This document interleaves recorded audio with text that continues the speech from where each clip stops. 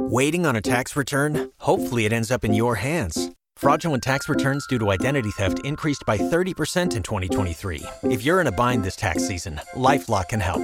Our U.S.-based restoration specialists are experts dedicated to helping solve your identity theft issues. And all LifeLock plans are backed by the $1 Million Protection Package. So we'll reimburse you up to the limits of your plan if you lose money due to identity theft. Help protect your information this tax season with LifeLock. Save up to 25% your first year at LifeLock.com/aware. A mild day today on tap ahead of a weak cool front that'll move from west to east. So we'll start out lots of sunshine, giving way to at least a few clouds this afternoon as the front moves in.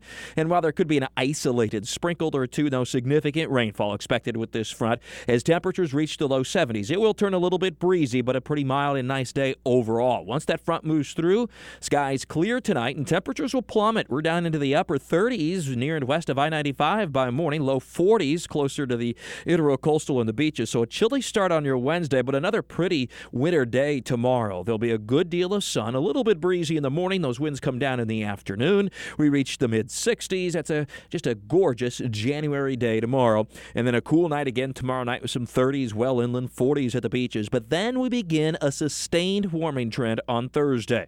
And what looks to be above average temperatures for really the foreseeable future, going through at least the end of next week. And in some cases, we may see record high temperatures during that stretch. We'll also see an uptick in the humidity that by the weekend just becomes downright warm and humid for this time of year. So Thursday, we're up near 70 degrees, well into the 70s on Friday, and then that humidity rolls in for the weekend, a mix of clouds and sun. There will also be some scattered showers because of that high humidity, sometimes triggered by the sea breeze front, which is rare during the month of January, but a possibility this weekend. There'll be long periods of Saturday and Sunday that'll be dry, but we'll also have some scattered showers, especially favoring the afternoon and early evening hours. Temperatures will reach near or even a little bit above 80 degrees over the weekend on Saturday and Sunday, and certainly at least within shouting distance of record high temperatures, and we may very well reach the record highs by early next week. There are indications we could see some mid-80s again the early part of next week.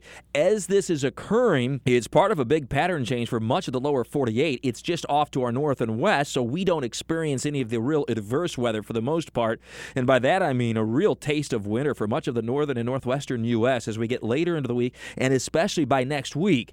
Upper-level high pressure holds strong over our area, so we stay with that warm pattern, but not far away. It's very cold, and in that transition zone, if you will be the storm track, and that's where the weather becomes much more active. And on the southern and east side of that, it's warm, it's heavy rain, and the potential for flooding and severe weather. The first outbreak of severe weather looks to be at the end of the week by Friday into Saturday from Texas up into the Tennessee Valley. The potential for a pretty significant tornado outbreak in what really is more like a March weather pattern versus January. And then there'll be a series of storm systems that drop south and east from there that produce at times severe weather and heavy rain on the warm side, but on the cold side, ice and snow. So we're likely to get some good old-fashioned winter weather in many parts of the lower 48, just not here at home, where we stay on the warm and humid side of things for the most part. There'll be some exceptions, and we'll continue to track those changes and exceptions, but for the most part, at least for the next 10 days, above average temperatures in what has, of course, been an above average winter yet again. Coming off a cool November, December was above average, the first week of January above average. It is setting us up for an early pollen season yet again. In fact, I'm tracking pine pollen now as far north as Putnam and southwestern St. Johns County, so getting into our far southern parts of the listening area already right now. That's a solid few weeks earlier than average, if not more than a month. And then we did the same thing last year, by the way. A good freeze would at least slow the process, if not shut it down for a while. But a good freeze is not in the offing for at least the next 1 to 2 weeks, probably longer. And we're now just 5 weeks away from our average last freeze, which is right around the middle of February. So we're entering the depths, if you want to call it that, of our winter here at home. It's not going to be very winter-like, at least not over the next couple of weeks. And then by the time we get late in the month into February, then we're talking about the days getting longer, which is already happening now to some degree, but really starts to pick up daylight late in the month into February. And real sustained cold just isn't particularly common or expected, although it can and has happened. So we'll see how it evolves. But right now, tracking that pollen as it moves northward, pine pollen can be expected into parts of Clay and St. Johns County, deeper into St. Johns County over the next week, reaching Duval County in the next 1 to 2 weeks. weeks, you'll notice that dust on your car, and then pushing northward toward the Florida-Georgia border from there. Again, could be arrested by some real serious cold, but I don't see that occurring.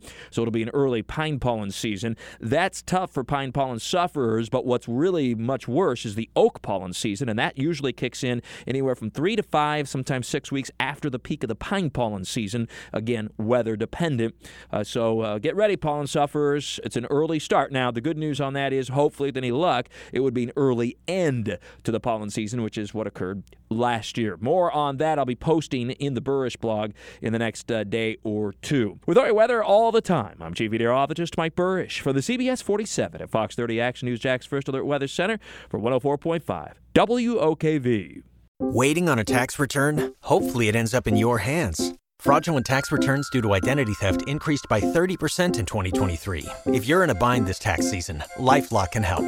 Our U.S.-based restoration specialists are experts dedicated to helping solve your identity theft issues. And all LifeLock plans are backed by the $1 Million Protection Package. So we'll reimburse you up to the limits of your plan if you lose money due to identity theft. Help protect your information this tax season with LifeLock. Save up to 25% your first year at LifeLock.com/aware.